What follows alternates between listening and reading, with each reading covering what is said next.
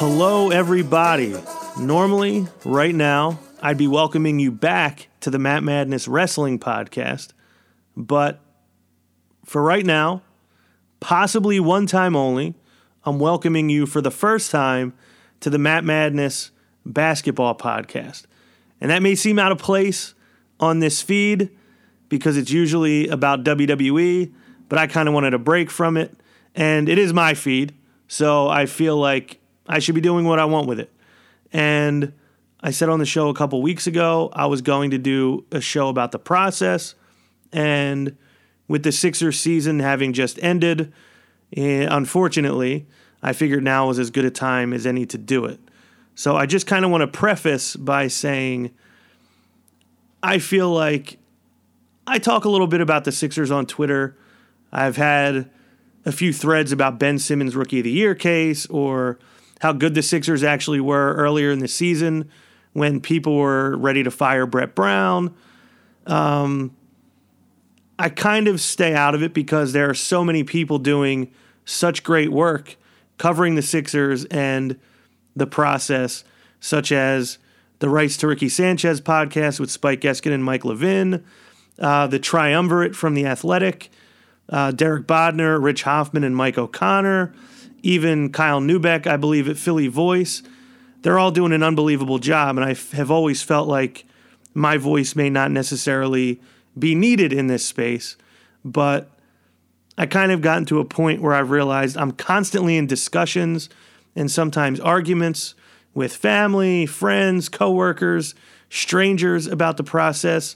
I constantly am reading and hearing misinformation about the process on sports radio and in national outlets like ESPN and Fox Sports. And unfortunately, I feel like most discussions aren't able to get far enough without interruption or interjection. And it keeps you from making, or it keeps me anyway, from making what I think are the most important points about the process. And really, I just want to kind of do my best to create a new starting point for all future process conversations, because I'm finished getting dragged down into the muck and arguing the same tired points.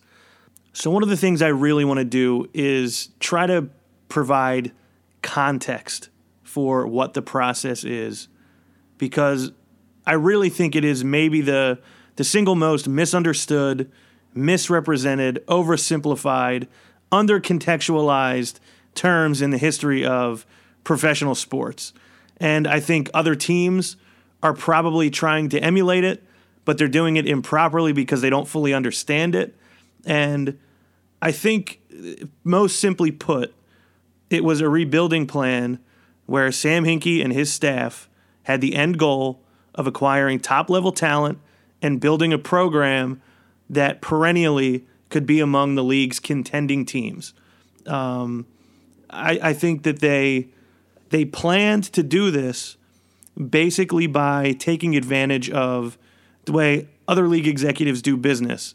As Sam Hinkie said himself, he wants to zig when others zag. So there were kind of a number of steps to the process that I think people don't fully think about, don't fully grasp, don't fully understand. They kind of see one thing and they don't want to see past that.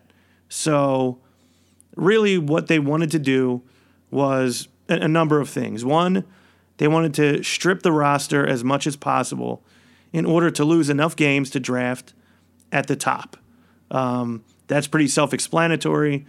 That's kind of anybody who knows anything about the Sixers, even if they haven't paid attention to them since 2013 or 14, they know that's what the Sixers were trying to do, was they wanted to lose a lot of games and pick high in the draft. Now, one of the things that kind of got a lot of people upset about the process was that they wanted to commit to multiple years of losing in case it takes longer than hoped to find a cornerstone player. Because sometimes you end up with the number 2 pick and you get Kevin Durant. Other times you get the number 2 pick and you get Evan Turner. So just finishing with the number 1 pick or the 2 pick or the 3 pick, it doesn't guarantee you a certain level of player. Those players are kind of few and far between. There aren't enough of them for every team in the league to have one. There aren't even enough of them for half of the league to have one of them, really. So the point of losing for multiple years was to have multiple chances to draft a cornerstone type player.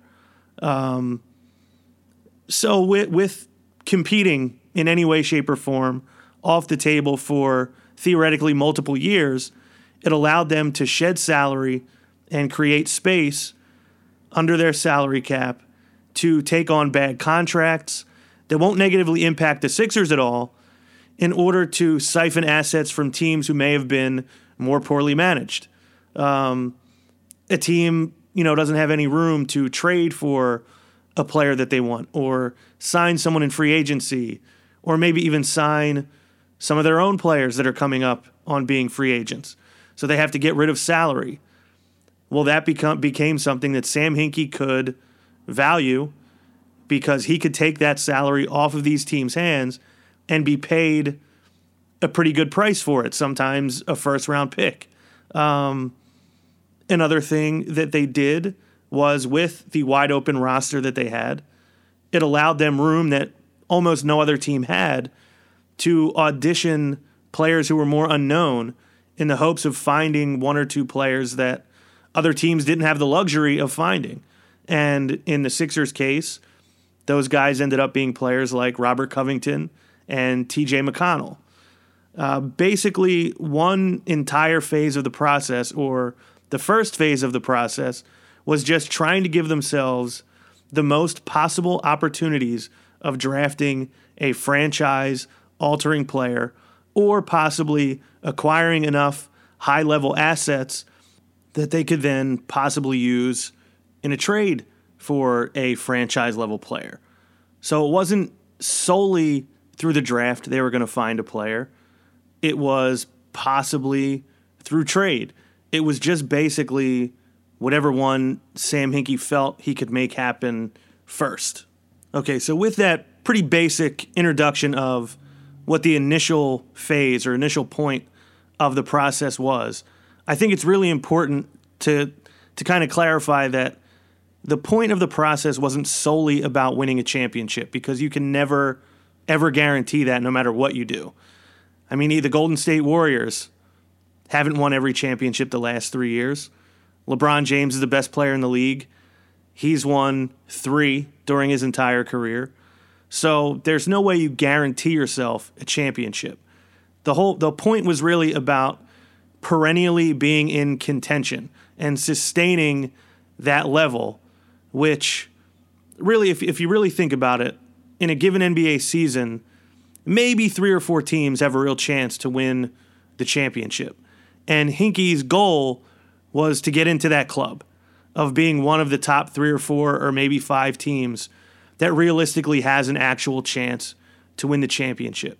So with that in mind, just competing for a championship, not necessarily winning, I took a look at the 68 NBA finalists since the Sixers last won a title in the 82-83 season. So of the 68 teams that made the NBA Finals, 57 of them were a top 2 seed in their conference. 84% of the teams were either a 1 or 2 seed in their conference. And then 64 were a top 3 seed in their conference.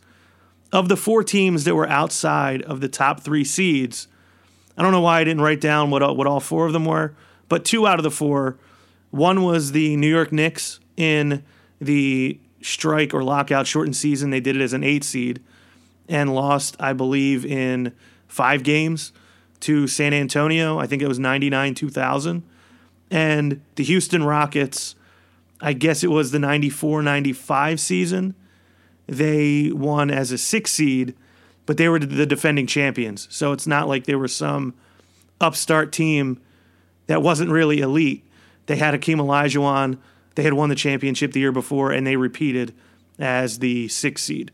And what does it take to get into this elite club of teams that can compete for a championship? It requires elite talent. You have to have it. as evidenced by the fact that of 68 teams, 62 of them had at least one All-NBA player in the season they made the finals. So that doesn't even include maybe you didn't have an All-NBA player the season you made it, but they might have been All-NBA the year before or the year after. And of those 68 teams, they had a total of 97 All-NBA players on the roster the year they made the finals. Of the 34 champions, 19 of them had the league MVP on the roster. 29 out of the 34 champions had a player receive MVP votes. Of those 68 teams, there were 136 All-Stars. 49 out of 68 NBA finalists had 2 or more All-Stars in the season they made the finals. And to even maybe take it a step further, 51 out of 68 had 2 Hall of Fame players or more on their roster. And every single one of the 68 teams had at least one Hall of Famer or one player that, according to Basketball Reference, has a better than 75% chance to be a Hall of Famer eventually. So we obviously we'll have 2 more finalists. We'll be up to 70 in a couple weeks. Unfortunately, the Sixers won't be one of them. But you're looking at either the Houston Rockets or the Golden State Warriors in the West. Obviously, we know how much talent are on those 2 teams. And then in the East, we have the Celtics, who just beat the Sixers. I don't know if they have a future Hall of Famer on that team, but Jason Tatum looked pretty damn good for those 5 games in the series. And Jaylen Brown, again, don't know if he's a Hall of Famer, but he's a pretty good player. Al Horford, I can't say he's a Hall of Famer, but a pretty good player. And obviously in Cleveland, you have LeBron James, who's arguably, you could make the case, he's the greatest player of all time. So when you really look at it, you have zero choice but to get elite players on your team if you want to compete at the highest levels. And that was really the ultimate goal of Sam Hinkie. And then once he reached that goal, the goal was to stay at that level for a number of years by giving himself opportunities to keep a stacked roster.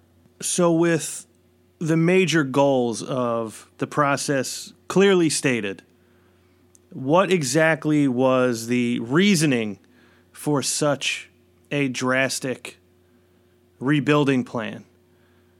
Well, that part to me, I think, is what really gets lost almost as much as anything else. In 26 seasons since the Charles Barkley trade, this is including this year, the Sixers over those 26 seasons have a .414 winning percentage.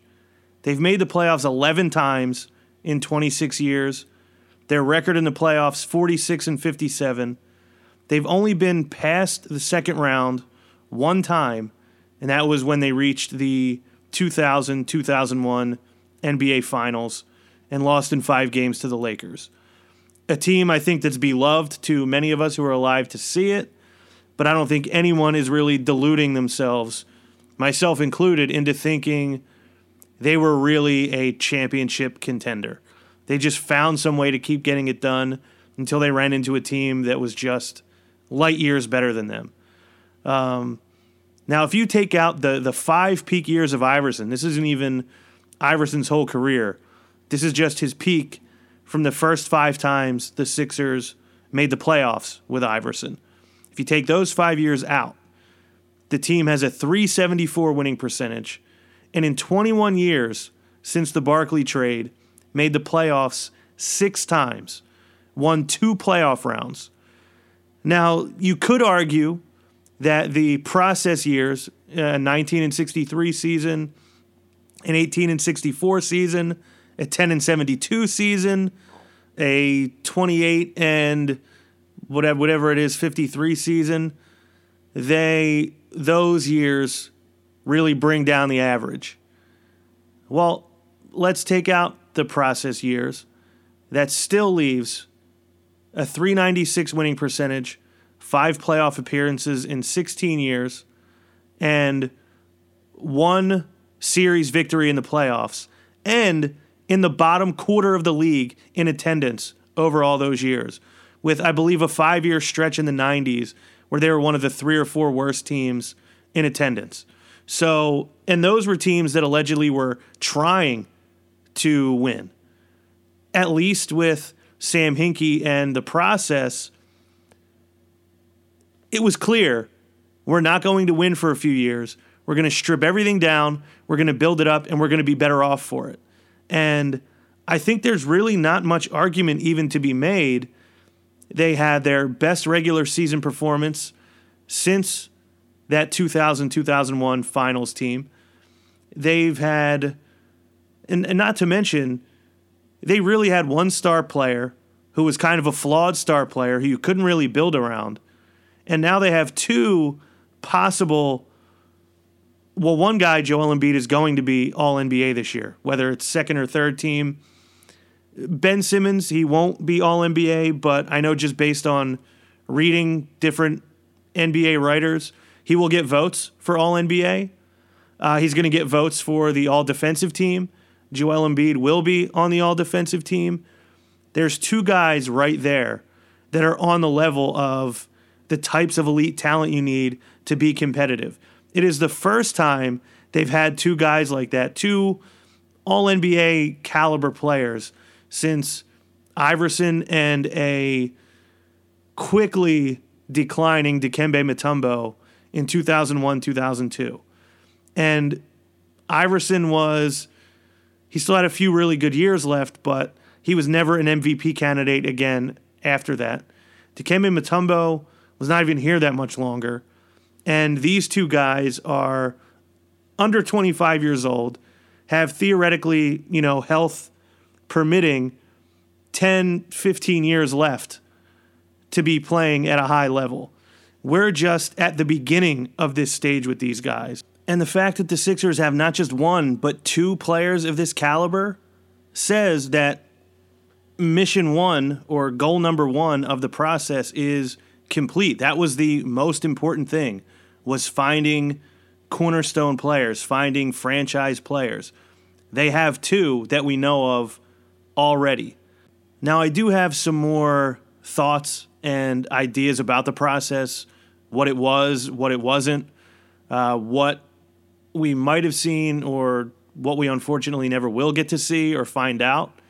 But I think this is probably a good point to get into some of the false narratives and misconceptions of the process. I feel like a good place to start with this is the teams that the Sixers were compared to. The Sixers were doing it the wrong way. Every other team was doing it the right way. The 2014 draft, just looking at the teams that were in the lottery and a few teams that should have been in the lottery but didn't have their pick. So that is, I believe, 14 teams in all. Obviously, Cleveland got the number 1 pick, got LeBron back, won a championship. Boston appears to be thriving more than probably any of us wishes they were. But after that, you have the Milwaukee Bucks, who have trusted the results all the way to 44 wins being their best season since then, and never getting out of the first round, and are currently on their second coach, and my guess would be they'll be on the third one soon enough. Orlando, we all remember them. They have not won any more than 35 games since 2014 and have not made the playoffs, are about to be on their 5th coach. Utah, I will put them pretty comparable to the Sixers. They've made the playoffs the last 2 years. They have some young, promising players, and I assume that they're not going anywhere. So congratulations to them. The Los Angeles Lakers, no more than 35 wins, which they had this year, have not made the playoffs on their second coach. I don't think Luke Walton is going anywhere, and they do look like a team that's improving, but instead of having their own lottery pick, the Sixers will have it. Sacramento Kings, who ended up swapping down in the draft last year because of Sam Hinkie, will be losing their pick next year, whether it's to the Sixers or Boston, have topped out at 33 wins over the last 4 years, have not made the playoffs, have been through 4 coaches. Charlotte have made the playoffs once, and they lost in the first round. Denver has not made the playoffs, have been through 3 coaches. Minnesota made it to the playoffs, lost in the first round, have been through, well, they're on their second coach in that time. Phoenix have not made the playoffs. They were another poster team for building the right way, have not made the playoffs on their third coach. New Orleans have made the playoffs twice in that time, have won a single playoff round this year on their second coach, and that's with having a number 1 overall pick in Anthony Davis. They haven't been able to get past where the Sixers are right now.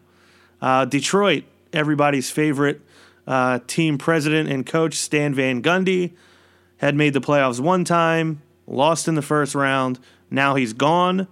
And the New York Knicks have not made the playoffs, have not won more than 32 games, and have been through 4 coaches. So any way you look at it, even if obviously Cleveland has skyrocketed past what the Sixers have done in 4 years, Boston, I think this is going to be a rivalry for a while, but clearly they're ahead right now. And Utah, who I put on the same playing field. Other than that, nobody that was a lottery team in 2014 is any better off than what the Sixers are right now. So for everyone who said that other teams were doing it the right way and the Sixers are doing it the wrong way, it looks like we were right and you were wrong. And that leads me directly into my next point, which is the infamous losing culture argument that we've all heard for years and has been proven infinitely wrong this season especially. And personally, I've been in plenty of situations with horrible culture. And in my experience, culture isn't really dictated by the circumstances of the situation as much as by the people involved. And I know this happens a lot in the armed forces and things like boot camp. Oftentimes, the worst circumstances actually lead to the most camaraderie. And I think leadership is really a huge key when it comes to building and sustaining culture.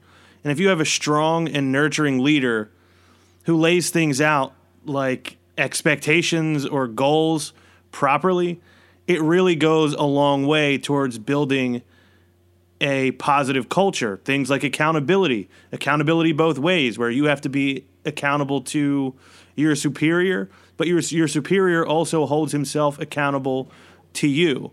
And Brett Brown has taken arguably the most difficult job in the history of professional sports and found a way to thrive.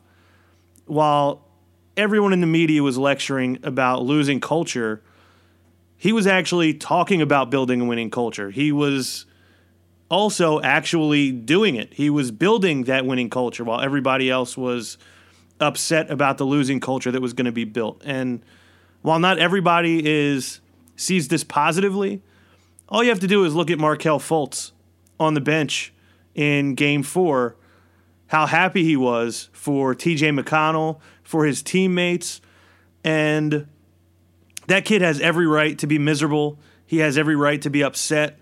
He has every right to be angry or not want to be there. And he is a part of that team. He feels a part of that team. He is happy with the success that his teammates found. And that alone tells you a lot about what Brett has built over his time here. And I just think it can't go without saying that Sam Hinkie deserves a ton of credit. Despite all the hand-wringing over how long the hiring process took, but he deserves a ton of credit for making the 100% correct hire in Brett Brown, because I don't think there's anybody who could have handled this situation any better.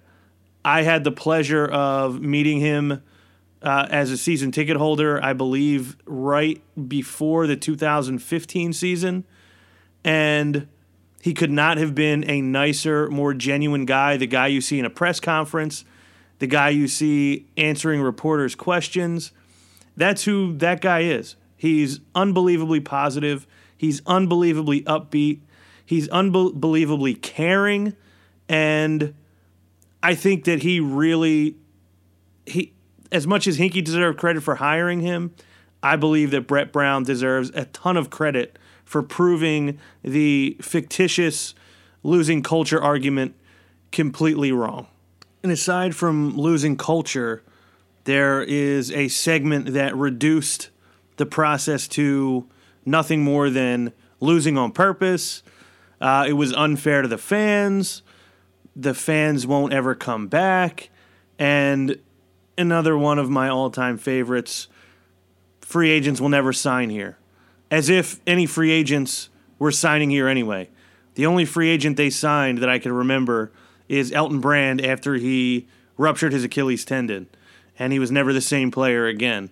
But these were some of my favorite arguments because they literally took the most simplistic, least thought out arguments and acted like these were so important.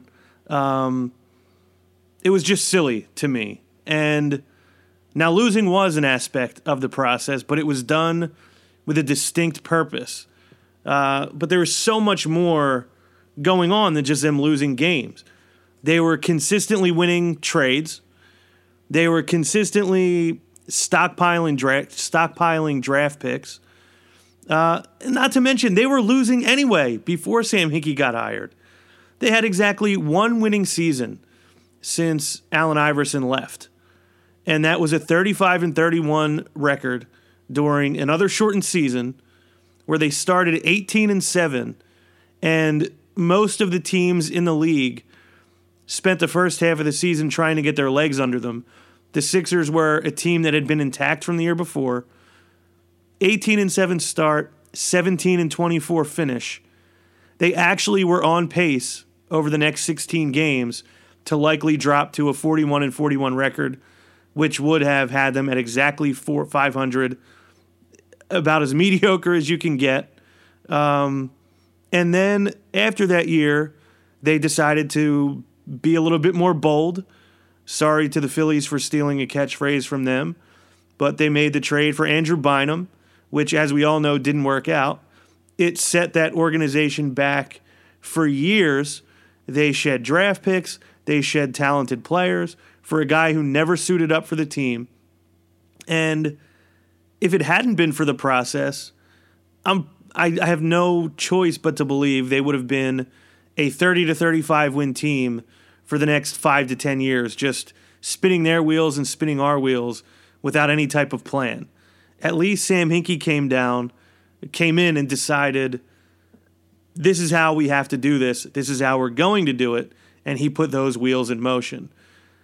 But to me, just stripping your team bare and then dealing with it later is way more unfair to your fans than having a plan, being honest about it, and then executing it to the best of your ability. And as far as the fans, it being unfair, them never coming back, from the time Iverson left until this year, they finished in the top half of league attendance one time. And I believe they were like 14th out of 30. So it's not even like they really were blowing the doors off the place with attendance. They just barely were in the top half of the league. And they were clearly in fourth place in Philadelphia out of the four major teams. And this year was the first year with a healthy team, with Joel Embiid starting the year and playing over 60 games, with Ben Simmons playing, I believe, all but one game. They actually were third in attendance, which is their best mark since 2002, which was the year after their NBA Finals appearance. They were also third in merchandise sales.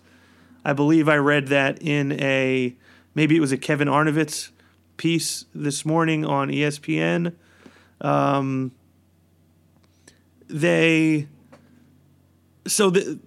city has been buzzing about them for months.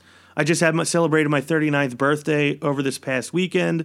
Almost every gift I received was in some way Sixers related. And as far as players not signing here, J.J. Redick signed here, albeit for a ton of money, but he's still signed here. And two of the midseason acquisitions that people were touting for Brian Colangelo, Marco Bellinelli and Ersan Ilyasova, they weren't traded for. They were bought out by their team, and they chose to come here and play for the Philadelphia 76ers, to play here in the situation that was built by Sam Hinkie before the Colangelos got involved. So already and very quickly, every one of these things kind of were proven categorically false within the course of this year. And granted, it remains to be seen who else will sign here. I don't know for sure that they're going to get an all-NBA level player to sign here this offseason or next offseason or an all-star. We won't know that until it either happens or doesn't. But they are a destination team in a way that they've never been in my lifetime. And it's just one more thing that we owe thanks to Sam Hinkie and Brett Brown for. Now, another group of anti-Hinkie, anti-process arguments that I've heard a lot, whether in my own conversations or, things I've read or heard by national or local media, are the fact that they were lucky to get Joel Embiid. They really wanted Andrew Wiggins, that anyone could have done this, that they should have picked Porzingis over Okafor, or they should have taken Giannis instead of Nerlens or Michael Carter-Williams, and, thousands of examples like that. So as far as luck has always been and will always be a factor. I don't know how much the San Antonio Spurs are like the San Antonio Spurs that we all know. If the year David Robinson gets hurt, if they get number 2 instead of number 1, I don't know if they have the 15-year run that they had with Tim Duncan. Hinkie planned for luck being a factor. Hinkie knew that even if he finished with the worst record 3 years in a row, he only had a 25% chance each year of ending up with the number 1 pick. And he also knew that even if he did end up with the number 1 pick, there wasn't necessarily going to be a franchise player that particular year that he might win the number 1 pick. So basically, the way I the analogy I use is, if someone told you had to make a free throw or they were going to shoot you in the head, would you rather get 2 attempts to make that free throw, or would you rather get 10? And Hinkie's insistence on getting as many opportunities as possible to draft as high as possible were in order to mitigate the effect that luck would have on his rebuilding plan. Because basically, if he got 2 cracks at a top 3 pick and he missed on both of them, well, then they're done. But if he gets himself 10 chances at top 15 picks, if just one of them works out, which 1 out of 15 is not hard to do, then he's in pretty good shape. And if anyone could have done it, which anyone couldn't have, as evidenced by the fact that there are still so many teams who lose year in and year out and draft high and never get out of it. Sam Hinkie, in a very short time, was able to build something that drastically improved really quickly, probably quicker than a lot of people expected it to. And as far as the argument about picking all the right players, there's literally no one in the history of drafting that has a perfect draft record. And literally every team would be better off if they managed to always pick the best player available at every slot they drafted, but it just doesn't happen. There's always going to be a player in a draft who's better than, the 10 or 12 guys drafted ahead of them. It just always happens.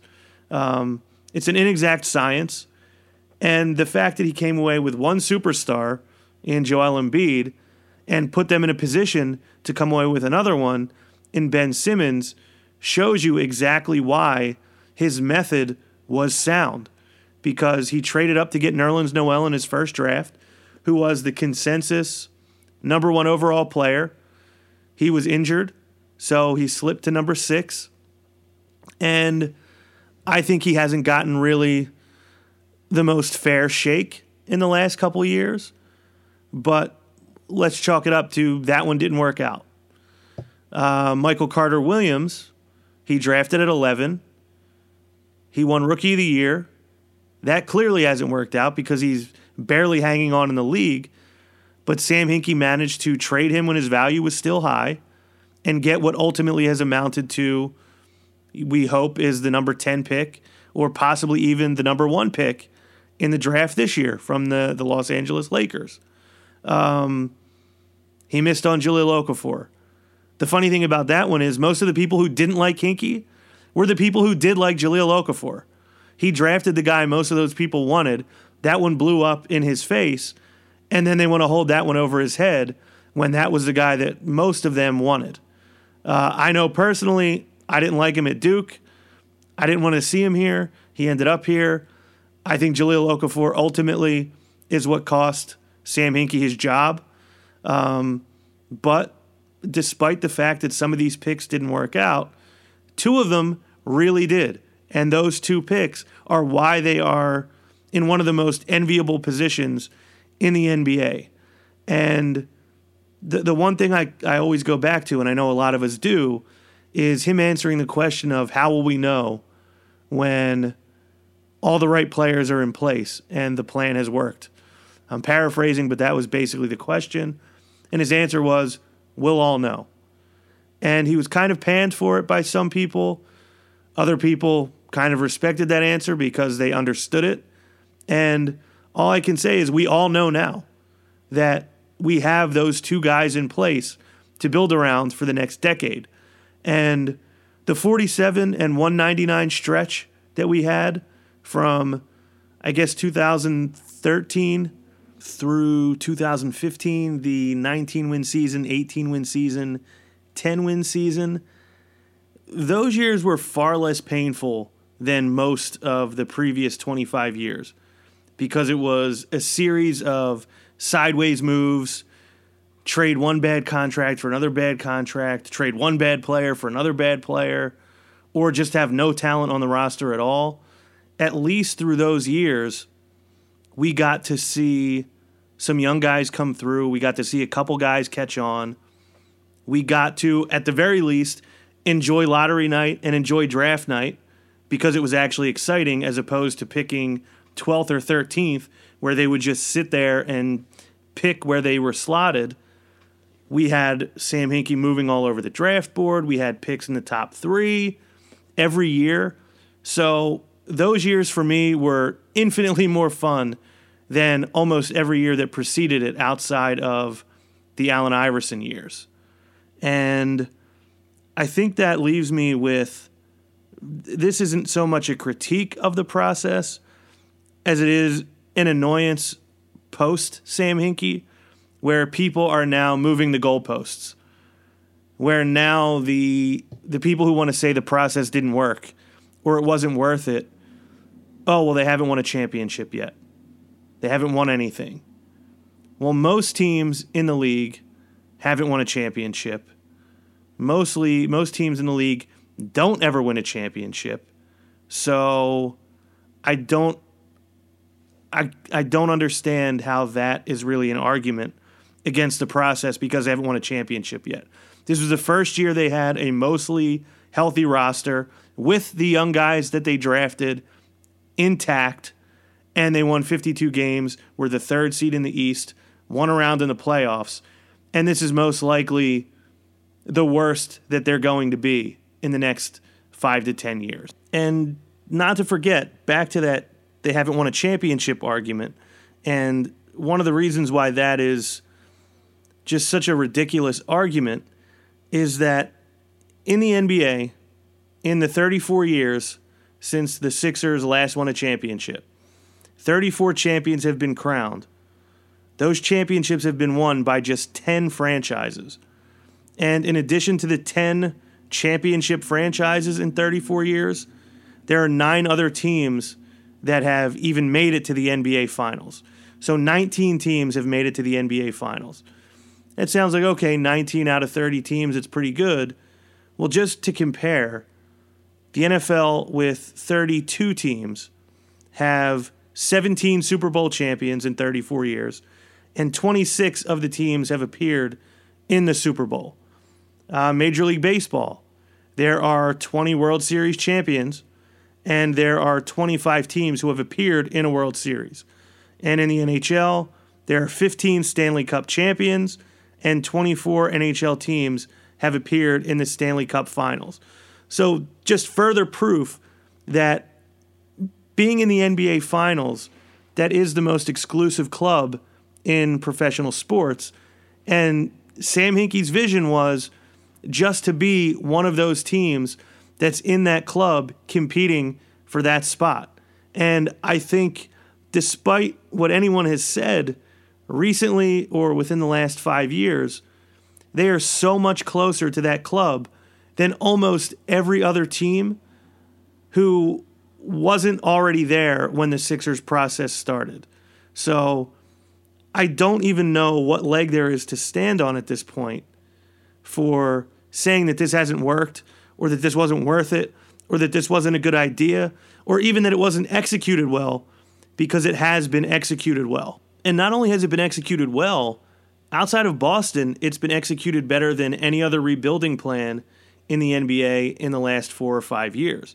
And even with Boston, who's to say that 5 years from now, the Sixers haven't executed the better rebuild?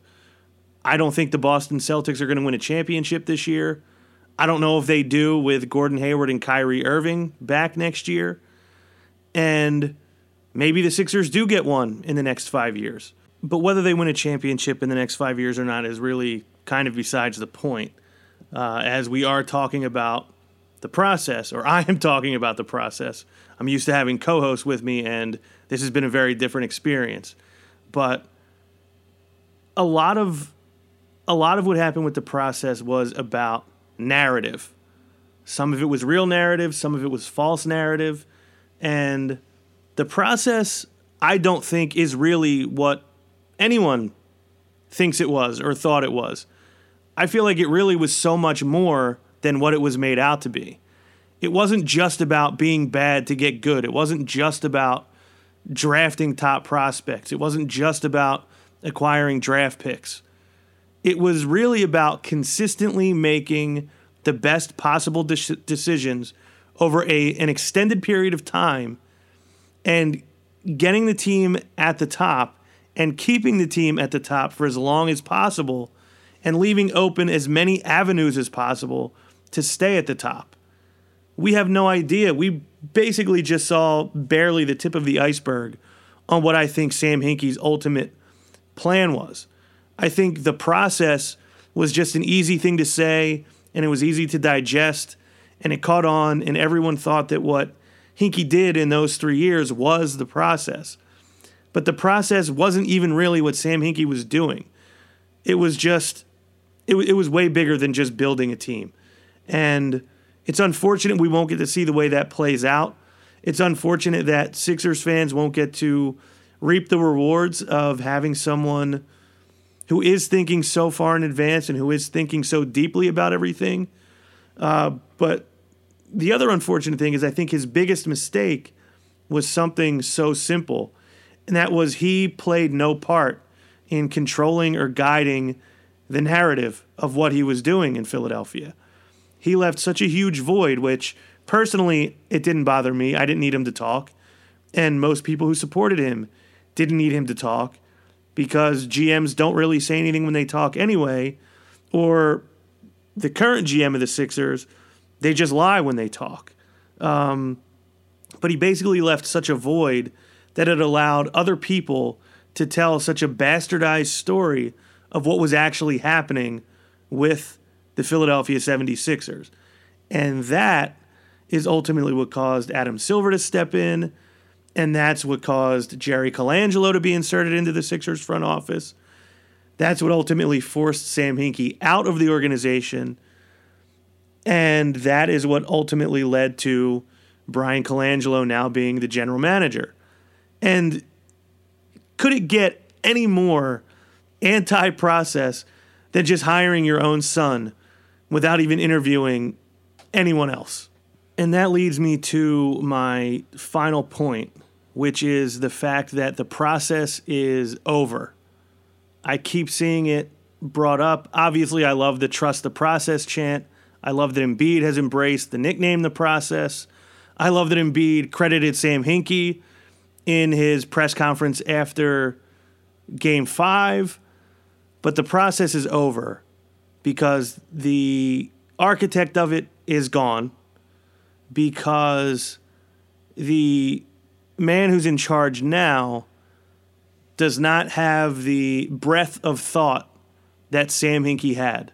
And two of the most incredible things that Sam Hinkie did were acquiring the Lakers pick for Michael Carter Williams and acquiring the pick swap for 2 years from the Sacramento Kings and the unprotected pick in 2019 from the Kings for Luka Mitrovic and Arturas Gudaitis. And they also got in return Carl Landry, Jason Thompson, and Nick Stauskas, which didn't work out, but it was another flyer on another top 10 pick. There were little flashes that he showed that maybe he could be something, although he wasn't. But ultimately, it came down to the picks. And while the Sixers haven't actually gotten to use the Lakers pick yet, it turned out that that move was brilliant because a lot of people thought the pick would end up being outside the lottery because the Lakers were clearly going to sign a free agent and the pick wouldn't be that valuable.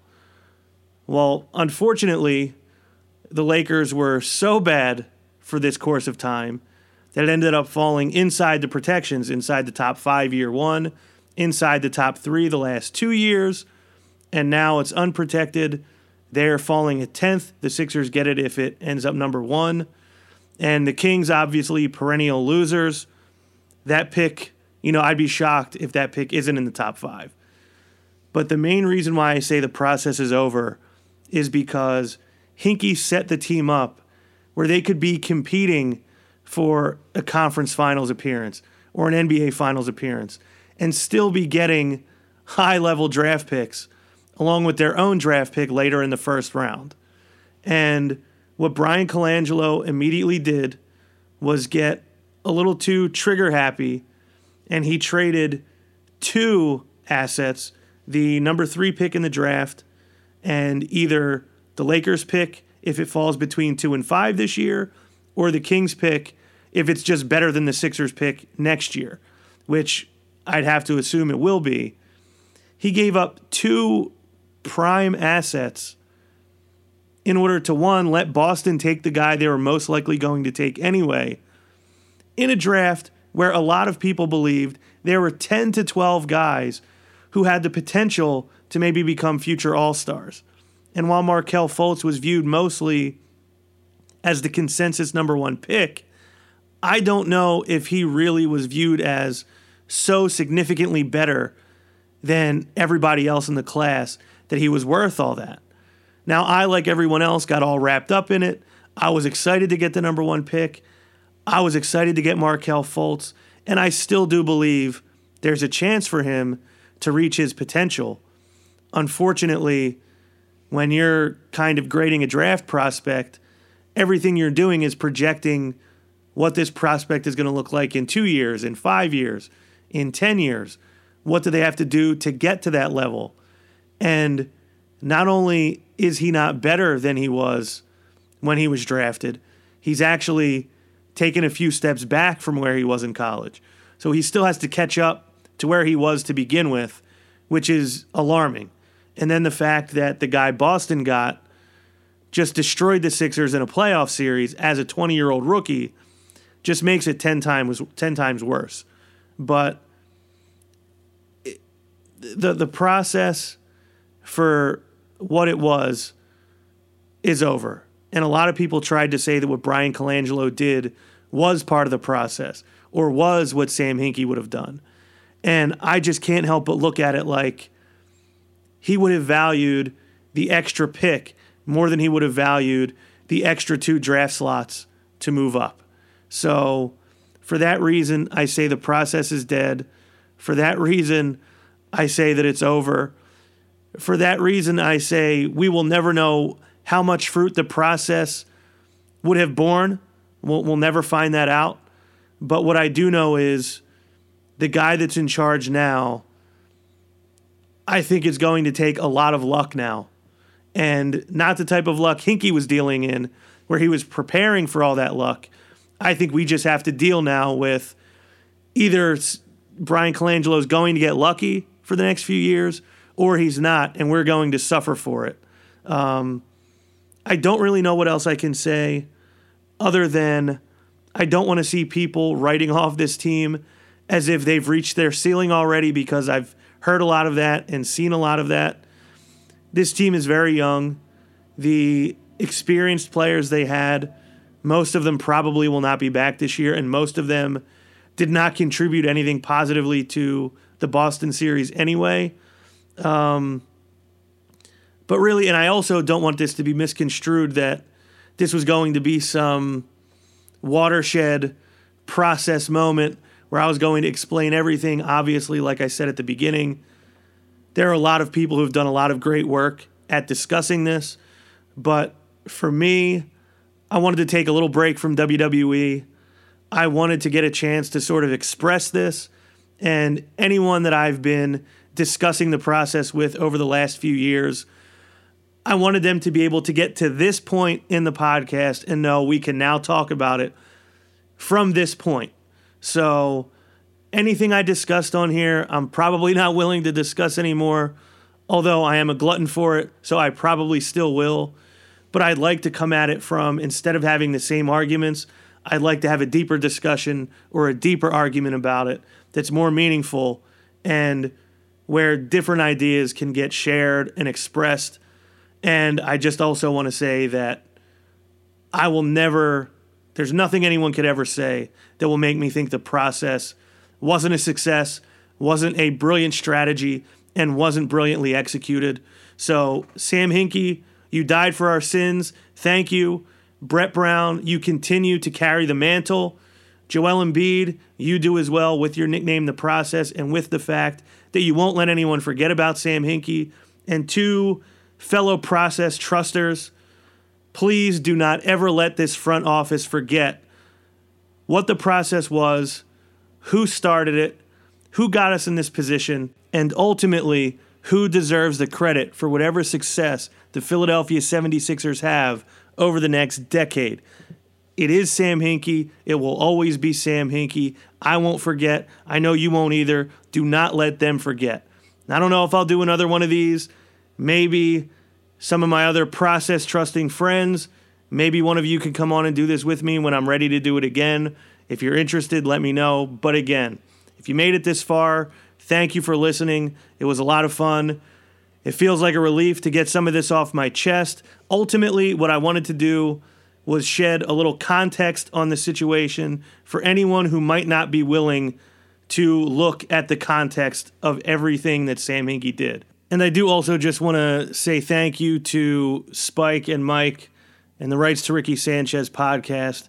I've told Spike this before. They made Philadelphia the most fun place to be a basketball fan outside of Golden State and Cleveland, where they've actually won championships in the last few years. Thank you to the 3 writers from The Athletic, Derek Bodner, Rich Hoffman, and Mike O'Connor, for the unbelievable coverage that they've given us since they launched back in October. I know I'm a more well-informed fan than I would have been without their writing. And same goes for Kyle Neubeck. Wrote a ton of interesting pieces throughout the year. I feel like he grew a lot during the year. His writing got even better as the year went on. I look forward to anything he writes in this offseason and the next season coming up. And I guess that's it. So I am Ron Pashery, and maybe I will see you next time.